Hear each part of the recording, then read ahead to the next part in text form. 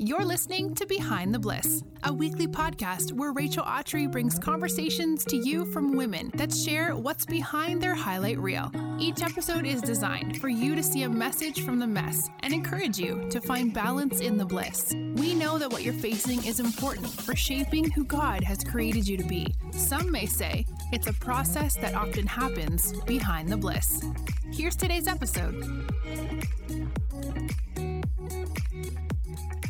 So here's the deal. Some episodes are like really fun and goofy and silly, and then other episodes are a little bit more like intense. This isn't necessarily an intense episode, but I will say that it's an episode with so much truth in it, you're gonna probably want to listen to it twice. It is all about people pleasing, or should I say, how to stop people pleasing. Karen Ehman wrote this new incredible book called When Making Others Happy is Making You Miserable: How to Break This Pattern of People Pleasing and Confidently Live Your Life. And can I say, it is so needed. If you are a people pleaser, wherever you are, put your hand up. I have so many friends who have sat down with me and we've talked about this struggle we have with saying no and when to say yes. And how do you say no without it seeming harsh? How do you still keep a friendship when you have to maybe let a friend down? Are there times that you need to say yes even though you don't want to say no? Or times you need to say no when you really would love to say yes? Karen is giving us so many incredible answers to all of these questions that I know that a lot of us have. She is a New York Times bestselling author and she's written amazing devotionals. But just like us and so many other women, Karen has also struggled daily with people pleasing. She just got tired of focusing on everyone else's priorities rather than her own, becoming constantly available and people depending on her. So she finally took a pause, a deep breath, and prayed about what it looked like to actually start saying no, and she came out of that season with a new ability to discern and decide what actually pleases God rather than people. And man, it is the truth. She's sharing this journey with us, so many practicals, and more in today's episode. Any exciting things going on? Yes, something very exciting. I just found out that I'm going to be a grandma for the first time. No way! Yeah, Congratulations! Thank you. So in the middle of the cold Michigan winter, just after Christmas, our first grandchild will make his or her way into the world, and we're super pumped about it. That is so cool. Wow, I have full body chills. That is a great time to have a kid too. I mean, with the holidays and just the excitement of all that season already contains, then to just like add a life to it, that's going to be so fun. In fact, when I was younger, I never knew that there was actually a thing called SAD, seasonal affective disorder. I just knew that when I was younger, like in middle school, high school, college, I just always kind of got the blues. My mom used to call them the blues in January and February. Totally. But 2 of our 3 kids were born, one in January, one in February, right in the middle of the winter.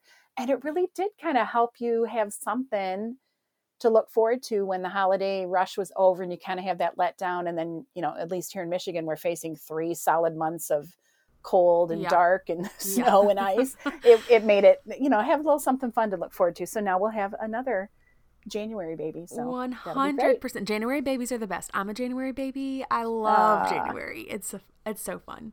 Yeah. And then too, like once the season and it starts warming up again, they'll be at the most fun age to do walks, summertime. It's going to be a blast. That's a really cool lineup you've got going on. Yeah, we're looking forward to it. Yes. Well, you have a lot of other fun things going on. So grandchild, absolutely. I think that takes the cake 1000%. But you also have a really awesome project, this new book called When Making Others Happy is Making You Miserable. And if anyone's wondering, it's amazing. It's all about how to break the pattern of people pleasing and confidently live your life. People pleasing, it's a disease. Mm-hmm. I think there's a lot of us that struggle with people pleasing, me included. So I think this conversation, selfishly, is going to be one of my absolute favorites. But I'm just glad that you also were a people pleaser, and I feel like you are the perfect person to have this conversation with. So I want to hear kind of what moment was it for you that you thought, oh yeah, man, like there's other people out there like me that need to know a little bit about this process and what the Lord has to say about it, that prompted you to write this book?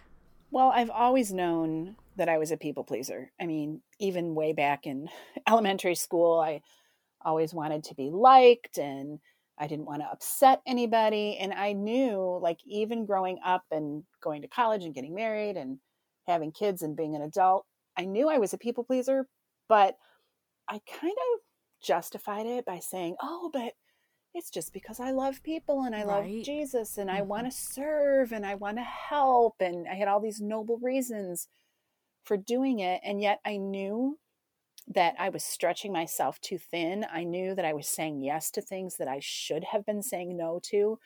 But for appearance's sake, you know, to keep up that image of being compassionate and competent and confident and capable, I just kept saying yes. And so I should have stopped years ago.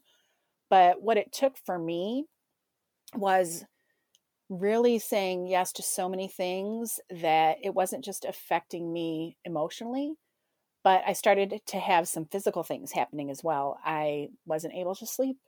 I was dealing with a lot of anxiety and like feelings of panic that would come out of nowhere. I don't know if they were actually panic attacks because I don't know exactly like what that all entails, but I just knew for me, I would just suddenly feel anxious and I would think, why? And I would go, because I have so much to do and how am I ever going to do it? Yeah. So finally, about 3 years ago in the summer, after saying yes to something my best friend from college, I've been friends with her for, golly, over a quarter century, had wanted me to do that summer that was going to entail me doing something a couple times a week. Wasn't something huge, but it was something constant. I said yes to her. My mouth said yes, but my brain was saying, you should say no, you should say no. Mm-hmm. And I said yes. And I remember I just like broke. I thought, what am I doing? I'm already not able to sleep. I have these feelings of anxiety. My left eye is twitching. Why in the world did I just say yes to another thing? And so I just really dove into scripture. I just threw myself at the feet of the Lord and said, help me stop this. I can't seem to stop. And my goodness, was he faithful to show me so many things in scripture, so many things that I was doing for wrong motives. And I started to learn, well, it started first with a season of what I call necessary and no. I said no to everything that wasn't necessary for my family, my home, and my ministry, my job. I did only what was necessary. And I said no to everything else for a whole entire summer. I had to be that radical and like wipe everything off of my plate to realize how overcommitted I was. And then to place back on my plate only the things God had for me, not what I was doing so that someone else would like me or so that I wouldn't upset someone. And it's the best thing I ever did. Yeah. Okay. So I feel like a lot of us believe the lie that, like you were mentioning earlier, people pleasing is good and it's us serving one another and being kind, but when in fact that's not why we were created. So what is this balance between serving one another, being kind, versus ending this spiral of people pleasing and constantly being available and like getting to the end of ourselves, pouring out everything we have? Yeah. You see, people pleasing actually, it's a strength that gets carried to an extreme that now becomes, well, in our family, we don't call them weaknesses. It now becomes a non-strength. Okay. But let's just say weakness for the sake of the listeners. For the sake of the listeners, let's say a weakness. So it's a strength that gets carried to an extreme that now becomes a weakness. I mean, that happens in a lot of areas in our life. You know, someone like me who loves to talk and is a great conversationalist, that's a strength. But then carried to an extreme, I can dominate conversations and I can, you know, talk so much I don't let someone else have a word in edgewise, right? Or somebody who's really laid back and easygoing, that's a great strength. They're so agreeable. But if they take it to an extreme, it becomes passivity. So with people pleasing, it's that strength of loving others and wanting to serve and wanting to be Jesus' hands and feet and wanting to help. But when we don't draw a line somewhere, but we just keep doing it because of either wanting to not upset someone, not disappoint them, not even maybe make them angry at us, or because we want them to like us, now we are over-serving, we are overdoing, and we are doing these helpful things, not because we feel God's called us to, but because we know the other person expects us to. So then we stop living our life based on what God is calling us to do, and we start living our life based on the opinions and expectations of others. That is where loving and serving crosses the line to people pleasing. Oh, that's good. Yeah, the motive. Yeah, you mentioned wrong motives, and this hit home. Because I think when I people please people, if I'm being completely honest, I think I have this deep-rooted belief it's really just a mix up in my theology. Like I have this deep rooted belief that I can show up faster for them than God can, or I can fix their problems the way they need it to before the Lord can. I step in his way, and or it's a fear that if I don't help them, that I won't be liked and I don't have anything to offer them, so they have no need for me, when in reality that is a pride issue as well, like needing to be needed, or like wanting to prove yourself to people. And that is, I'm being very vulnerable. That is very much like the blackness of my own heart. And so I feel like that's something other people can agree with, that a lot of times, I love that. It's the motive. Is it, I'm doing this because it really is me wanting to serve them and help them and to show up in a space for them? Or is it to be like, hey, hi, it's Rachel. I'm the best. Don't forget, And I think that is the difference. I love that. Yeah. Because we know that Christians are supposed to meet needs and answer the call, we wrongly surmise that every need is our call. Like, there's a need out there. Oh, I have to meet it. And one thing a mentor of mine, oh my goodness, she told me years ago, but I really just in probably the last 3 to 5 years have started living it, is she said, you need to remind yourself that every need is not necessarily your call. Yeah. Somebody's called to do it, but it doesn't have to always be you. It's not necessarily you. And when you say yes to something that God hasn't called you to, then you're actually taking the blessing away from the person that God meant to do that job in the first place. Yes. So we need to remind ourselves, every need's not necessarily my call. And I will even say that sometimes to people when I'm telling them no. I'll say, I know you have a need, but I have to remind myself that every need is not my call, because I'm just one of these people that wants to swoop in and fix everything. So I've prayed about it. I don't feel like this is my job to do, but I will do 2 things for you. I will brainstorm with you about who else might be able to meet this need, and I'll, see if I can come up with some suggestions. And I will definitely be praying for you that you find the person that's supposed to meet that need. But honey, it ain't me. I can tell you that right now. It ain't me. Whereas before I would feel like I couldn't be honest with them, and I would just have to say yes just to keep up my reputation of being so capable. And, Karen's the one that can always fix it. I don't know how much you are into personality types and tests and all this, but, I've taken a gazillion of them, and I've always come out, whatever test, wants to call it, or whatever the test wants to call it, as somebody who equally loves getting things done and loves helping people out. And that's a bad combination for people pleasing, because I do like to help people, and people know I like to get things done, and I'll do it, and I'll do it quickly, and I'll try to do it right. So they come to me with their problems because, oh, Karen will fix it. She loves to help, and she'll get it done. Yeah. And so it can be, one of these traps that we get caught in, where we're trying to keep up an image and perpetuate the image. That's why we keep saying yes, not because we necessarily feel that need is our call, right? But it kind of helps keep up our reputation. And then you become the yes girl. So then next time they need something, they're like, oh, Karen will do it. Like Rachel will do it. And then they come back. Then it becomes even harder to say no, because the weight is building. You've done Enneagram work, haven't you? Speaking of personality tests. Okay. Yeah. So are you a 3-wing 2? 2-wing 3? Yes, ma'am. Yes. Yes, ma'am. 3-wing 2. Takes one to know one. I'm a 3-wing 2 as well. You're just reading my mail. I'm like, wow, she's snooping. Yeah. But it's just because we're similar and this people pleasing. And yeah, it's just the truth. Like, you want to get things done, but you want people to be happy. And so it is a weird thing to teeter, and can be really dangerous too, because when it goes well, it's really hard to give God the glory, because you're like, look what I did. Yeah. And it sets up the thing for me that was probably the most eye-opening, Rachel, is that when we keep behaving this way, we are setting up a pattern in our life. And I've heard it said before by so many different people. I think the original person that said it was Tony Gaskins Jr., but I've heard different variations of this phrase. You teach people how to treat you. Whoa, you do. That's you teach so them good. how to treat you. And so what you and I do is we have done is we have taught people, when you have a problem, go to one of those girls. They'll get it done. They like to help. They'll take it off your plate. Even if they don't have time, they'll still say yes. We have taught people how to treat us. And so they get quite bewildered when all of a sudden we say, well, let me pray about it. I don't know if I can help or not. And they look at you like, what? Like, you never say, let me pray. You always just say yes. And so, as much as it was kind of nerve-wracking for me to start saying no to people when I really felt that I should, I thought, oh my goodness, I'm going to ruin all these relationships. It didn't ruin any relationships. It weeded them out. Like the people who still love me and who wanted to be my friend because they wanted to be my friend for sure are still around, but the other people whom I had taught how to treat me, I had taught that Karen is the rescuer extraordinaire and she's going to pull you out of whatever jam you've gotten yourself in. When I started saying no to them, they just disappeared because I realized that the reason they were coming to me wasn't because they loved me and they loved my company and they wanted to be my friend. It was because I could do something for them.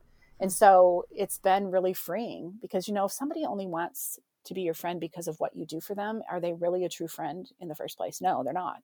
But, the people that I was really worried about disappointing, friends that I've had for decades, they were fine. They were like, you know what? I've been waiting for you to just to stop people pleasing. Yeah. And it's okay. I'll find somebody else to take care of whatever problem I asked you to help me with. I care more about your mental health and, about your well-being than I do about getting this done. It'll get done. I'll find somebody. And they're still my friends to this day.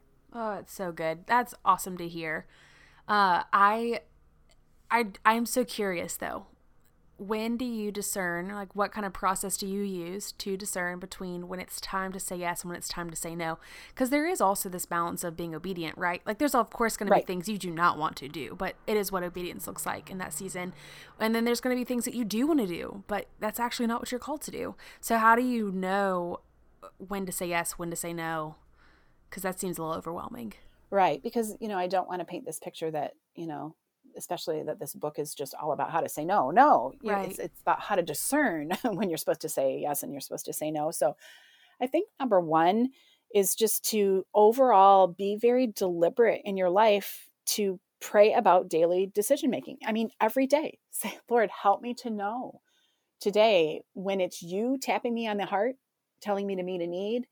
And when it's me just wanting to do it so somebody will like me, help me to know and help me to be brave enough to speak the truth in love and to say, while I would absolutely love to help you out with this problem and my heart wants to say yes, the reality of my bandwidth in my schedule and my life right now, it just means that I have to say no. But I will be praying that you find that person, So I think making it a matter of prayer, of course, if it's something that's going to violate something that's laid out in scripture, we're going to say no. That's an easy one. I think we need to also do that old fashioned pro and con list. Sometimes I don't know if I'm supposed to say yes or no.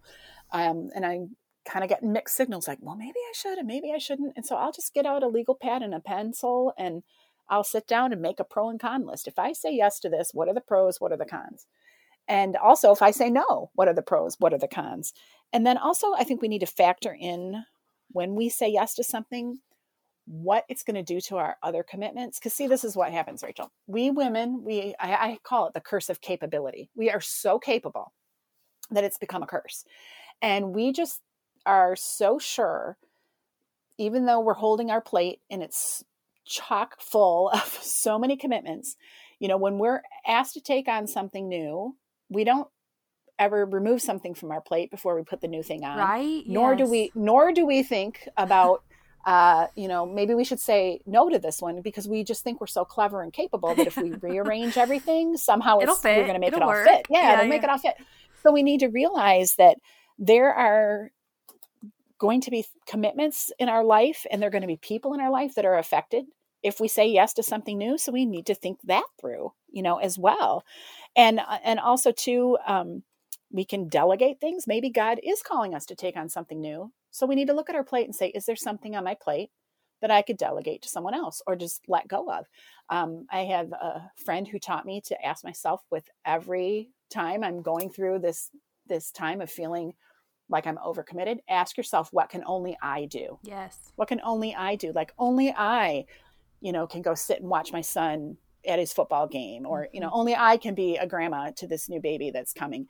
But, somebody else could get my groceries if I want to sign up for a free, right. Not deliver them to your house, but I do the one where it's free and they just get them for you and they bring them to your car. Yes, the that pickups. Saved me. How did we ever do it without the pickups? I know. Although I do love to grocery shop, but there's some days and weeks that I just think I can't. So I need to delegate that. Or, Is there something else I could delegate to someone else? Someone can mop your floors. Yeah. Or I have books that need to be mailed out. Well, it doesn't have to be me. I'll sign the books and tuck them in the envelope, but somebody else can address them and somebody else can take them to the post office. So somebody else is my husband. He likes doing that kind of thing. He's got some downtime when he's home from work in the evening. So why did I always feel like I had to do it all myself? So ask yourself, what can you delegate? And I think too that we need to solicit the input from others that are godly and that love us and that care about us. And if we're truly having a tough time deciding if we should say yes or if we should say no to a commitment, process it with a really close mentor or friend and have them maybe see it from an angle that you're not looking at it from. That's good. I have a question for you. Okay. Have you ever, because I feel like this would be me, have you ever accidentally said yes when you meant to say no and you had to go back and change your answer? Because I think that I have this idea that once you say yes, you're stuck. But really, you can be bold and brave. And I want to hear if that's ever happened to you. And how did you navigate that? I don't know if I've accidentally said yes when I meant to say no, but what I've done is I've over-explained my no. Yeah. I've over-explained and I've talked too much and I've given too much backstory. And so my words said no, but that person kind of thought, there's still a crack in the door here. Yes. Like they were given all these different excuses for why they should say no. Like, oh, I'm sorry. This is just, okay. So this one just happened to me. So it was somebody that wanted me to endorse their book. And I don't know the person. I've never heard of them. Their book sounded delightful. They sounded delightful, but it just wasn't a fit. And I'm not really in the business for the most part of endorsing a book by somebody I don't personally know. Sometimes I have done it. Yeah. Sometimes I have done it. So I'm not going to say I never do it, but I don't typically do it. And so instead of just saying, oh, thank you so much, I'm so honored that you asked, but my answer is going to have to be no, I over-explained. Well, this just isn't a good time right now. I see that it's due by such and such date, and I'm just really busy because I've got my own Bible study I'm filming right now, and then we just moved to this house and blah, blah, blah, and I over-explained. Well, that person came back and they knocked down every single reason that I gave. Yeah. Oh, I can give you extra time. It's not due on such and such date. I will give flexible. You 6 more weeks. Yes. Yeah. And it doesn't have to be, 3 paragraphs long. They only want 1 paragraph. If you'll do it, they'll take one, and so everything that I over-explained, they came back and they shot it all down. So now I kind of got forced to say yes, even though I didn't want to. Now, luckily, my assistant stepped in and said no for me. She said, thank you so much for trying to arrange for it, but I'm sorry, Karen's answer is going to have to stand. But in retrospect, I should have just gone back and said what I truly felt in my heart, which was, I am so proud of you for writing this book. I am in your corner cheering you on. It sounds amazing. You sound phenomenal. I will be over here rooting for you hard, but I just don't have the bandwidth to give this request the proper attention it deserves. So my answer is going to have to be no. Now, see how easily I just said that to you? Incredible wording. Yes, round of applause. Yeah, so why couldn't I say that to them? I felt like I had to give all this backstory. I had to give all these reasons for my no. You don't owe them an explanation for why you're saying no, but you will owe God an explanation for why you said yes, right. Yes. So we need to just quit over explaining and offering too much backstory. And if we feel like the answer is to be no, we just simply need to say, thank you so much for asking. Unfortunately, I can't give this the attention it deserves, so I'm going to have to say no. Yes, that's good. I think that it's so important to have these ideas and strategies and maybe even like a template. This kind of sounds weird because I'm not asking you to be a robot, but if you have like some kind of idea of how to say no and you practice it and it's like a thing, then it becomes less awkward and less clunky and it becomes just a natural practice. Like I say yes and I say no. And it doesn't happen to be one of the wishy-washy, like people can convince you kind of things.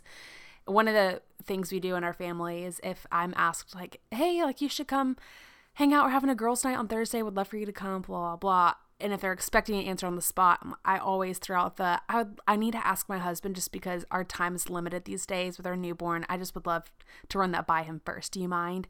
And it gives me a little bit more time. 1, it honors my family, but then 2, it gives me more time to figure out how to say no. If I didn't feel like I had those words at the moment. So it's always okay, in my opinion, I'd love your opinion, to delay, right? Like it's okay to say, I don't have an answer for you now, but I will come back around with one. Or like, let me think through this and give you the needed, time to process this, because I really think that you deserve the best. I don't know if this is going to be my best. Let me figure that out first. I don't think that it has to be like the on the spot thing. Yeah. In fact, I almost always now say I need, 1 to 3 days, whatever I feel is appropriate for the ask, to think about it and pray about it and talk it over with my husband, and then I'll get back with you. And if they say, oh, I really need to know today, then the answer is always no. Right. Yeah. Yep. My mom always said that growing up. I'd expected it. I'm like, Mom, can I go play? And she's like, give me 5 minutes. And I'm like, Mom, like they're outside right now. She's like, if you need an answer from me now, it will be no. But if you can wait, it might be a yes. And I'm like, okay. And it's the same as adults. We have to be okay with waiting, pausing, reflecting, praying. Hello. I forget so many times, just pray about it. And the Lord will take away the peace or give me the peace needed to have the discernment in the first place. It becomes a Rachel thing, and it's not supposed to be a Rachel thing, I just need to say, if people are kind of nodding their head relating to this conversation like I am, and I'm sure they are, then please just like pause and go put this in your cart when making others happy is making you miserable, because there's so much more strategy in this book than we could even fit in this conversation, and it deserves to be on your bookshelf 100%. But something you mentioned in your book is the 7 stop it statements for recovering people pleasers. What does that mean? And I want you to kind of share a few of your favorites just to give them a teaser of what's inside. Yeah, these are little 1-sentence sermons I preach to myself sometimes that have been really helpful in me in this road to recovery of, learning to not be such a people pleaser. And so one of them is this: don't take on more than you can pray for. And I had a sweet friend say this to me one day. She said, with every new thing you say yes to, there are going to be new people in your life, new projects, new responsibilities, new tasks. And that's going to add more to your prayer list that you need to pray about and people you need to pray for. So if you don't have the space to pray about another thing adequately and properly and thoroughly, then don't say yes to it. Another one is their happiness is not your assignment.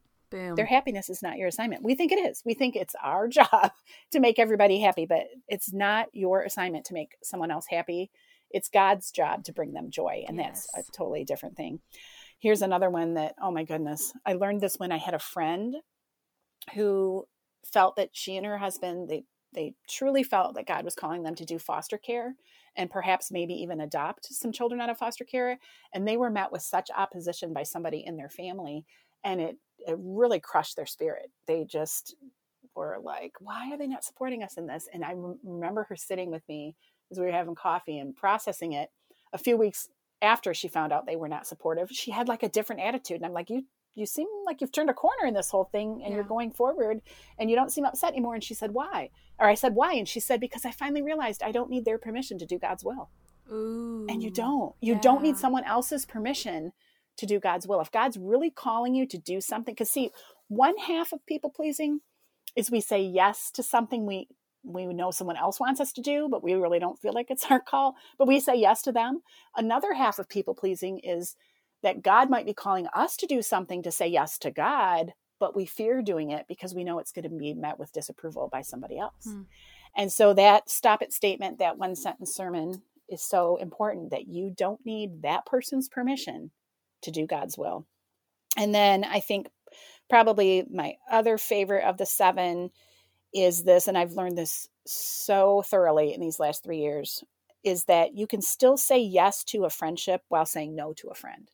Because I used to think if I say no to that friend, I'm damaging that relationship. There's going to be this awkwardness that's never going to go away. And I got to keep saying yes to keep the friendship up. But you can say no to a request from a friend, but still say yes to the friendship. Yeah. You don't have to true. always say yes to them every time. And like you said earlier, I mean, if the friendship is legitimate and is built on a great foundation, then hopefully they have the maturity enough to think, okay, I respect the fact that she gave me the appropriate answer, and not hold it against you or keep tabs or whatever it looks like in a toxic friendship. Yeah, it's a good way to weed them out. Yes, absolutely. Do you have a fun testimony or like a story about, maybe when this went really well and you saw the fruit from it on the other side? Because I love stories like that. Well, I just think that that friend from college that asked me, back when I was having all those physical manifestations, she asked me to do something, and I said yes. And then I realized I needed to say no. And I went back, I look back over that whole scenario, and just to see how she was able to give me such a gift by not just looking at the situation when I went back and said, I'm sorry, I'm going to have to back out of it and have to say no. She was able to look beyond her need at the moment for somebody to give a yes to that thing she needed help with, and to look at our friendship and my mental health and what it was doing. I mean, besides just having, that feeling of, oh, I've got too much on my plate. My dad had just passed away. We had just moved to a new town, and I had just become a mother-in-law for the first time. So I had all this stuff going on in my life besides just having this too full plate. And for her to look beyond her need and her desire to have someone help her, but to see me in my situation and say, it's okay. This didn't surprise God. He'll figure out somebody to help me. I care more about you. That was such a gift. And it was such a booster for me to have hope for the future, that I don't have to keep doing this little dance with people of they give me an ask and I say yes, and let's go another round. Let's just keep doing it. I can break that pattern, and the people that love me are still going to be my friend. It was I can't even tell you how freeing it was, because I really thought when I start to stand up for myself and I start to say no once in a while, my friends list is going to dwindle down to my husband and the family dog. And we don't even have a dog, So, but it was really, such a eye-opening time for me to see that those people who truly love me for me, they're going to be okay when I quit saying yes to their every request. Mm-hmm. This is such a good conversation for not only people learning and knowing and discerning when to say yes, when to say no, but it's also a great perspective. Like, be the friend that grabs and gives the grace. Be the friend who receives a no well. This is a good for both sides of this in a relationship. Like, be okay with the no, respect and honor it, but then also be okay delegating and saying no. It can go both ways. Absolutely. And that's what makes relationships healthy. That's what frees us up to do all the things for the kingdom God's calling us to, that we can actually give them our actual yes, and to mean it, and to do it well with excitement and all the things. Gosh, Karen, this is so good and so needed. And I'm just, so grateful for this conversation. I'm leaving with so many nuggets. I'm going to have to re-listen and journal it for myself because this was just so good. So good. So I know that our friends listening are, just in it and so excited to start this if they haven't already. But I want you to tell us where we can find When Making Others Happy is Making You Miserable, and more about you online. Well, the easiest way is to just go to my website, KarenEman.com, and Eman is spelled EHMAN. And there I have links to all the different places where the book is sold. I also sell them myself. So if they want it to be worth a quarter more at their garage sale, I'll make it out to them and sign it. Oh, I love it. And and have my husband mail it, because he's the one that mails them out. Freshly stamped, yes. Yeah. But and then you can also find all my social media handles at KarenEman.com as well. Yay. And my favorite final question to ask, what is something you are loving these days that our friends need to know about? Could be anything. Well, because I've stopped people pleasing so much, I've freed up a little time in my schedule that I've actually been able to take back up a hobby. What Anybody is it? Remember hobbies? When I was in middle school and high school, my mom taught me to embroider, and my mom passed away just a couple months ago, and I inherited her sewing box, which was my her mother's sewing box at first. And so now it's gone to the third generation, and I opened it and I thought, look at all this thread. I'm going to learn I'm not going to learn, I'm going to pick back up and relearn how to embroidery. So I try about a half hour a day to just shut my brain off and do something creative that, is just for pure enjoyment. Plus I'm getting a jump start on my Christmas list, because I'm, going to make some little projects for people in my life. So that's what I'm loving right now. This is amazing. That is one of my favorite ones I have ever heard to date. That's precious and so fun. I've actually, embroider was on my quarantine list. I didn't get to it. No. But I think it is there's so many different things you could do with it, Yeah. Especially these days, It's like the trendy thing is to have something embroidered. It is. Well, and all those old-fashioned skills. I mean, I've always been one that likes to can and cook from scratch and all that. I just love seeing the younger ones, my daughter's age and my son's wife age in their 20s. They're wanting to learn these old-fashioned skills. They're like new to them, so. And my generation, it was kind of lost. Like our parents did it, but we didn't really do it. But my mom taught me, and my husband and I, we lived on one income for a lot of years. So I needed to can my own stuff, So I did it, but a lot of my friends did it. But now it's just so fun to see this resurgence of people wanting to do these old fashioned skills. Yes. They call us grand millennials because I'm one of those who likes to do the old fashioned things. But I have a feeling that your new grandchild is going to have all the precious embroidered things now. Like you're set. I think so. Absolutely. Absolutely. That'll be fun. Well, I, again, cannot thank you enough for spending some time with me today and just giving us truth. I mean, you serve truth the best way I know anyone can about people pleasing, and I cannot thank you enough for it. We needed this so badly. Well, thanks for having me. It's been my pleasure. This episode of Behind the Bliss podcast has ended, but be sure to subscribe for more episodes so you don't miss episodes full of encouragement. And don't forget to rate and review so that we can continue to bring you the best content. See you in the next episode.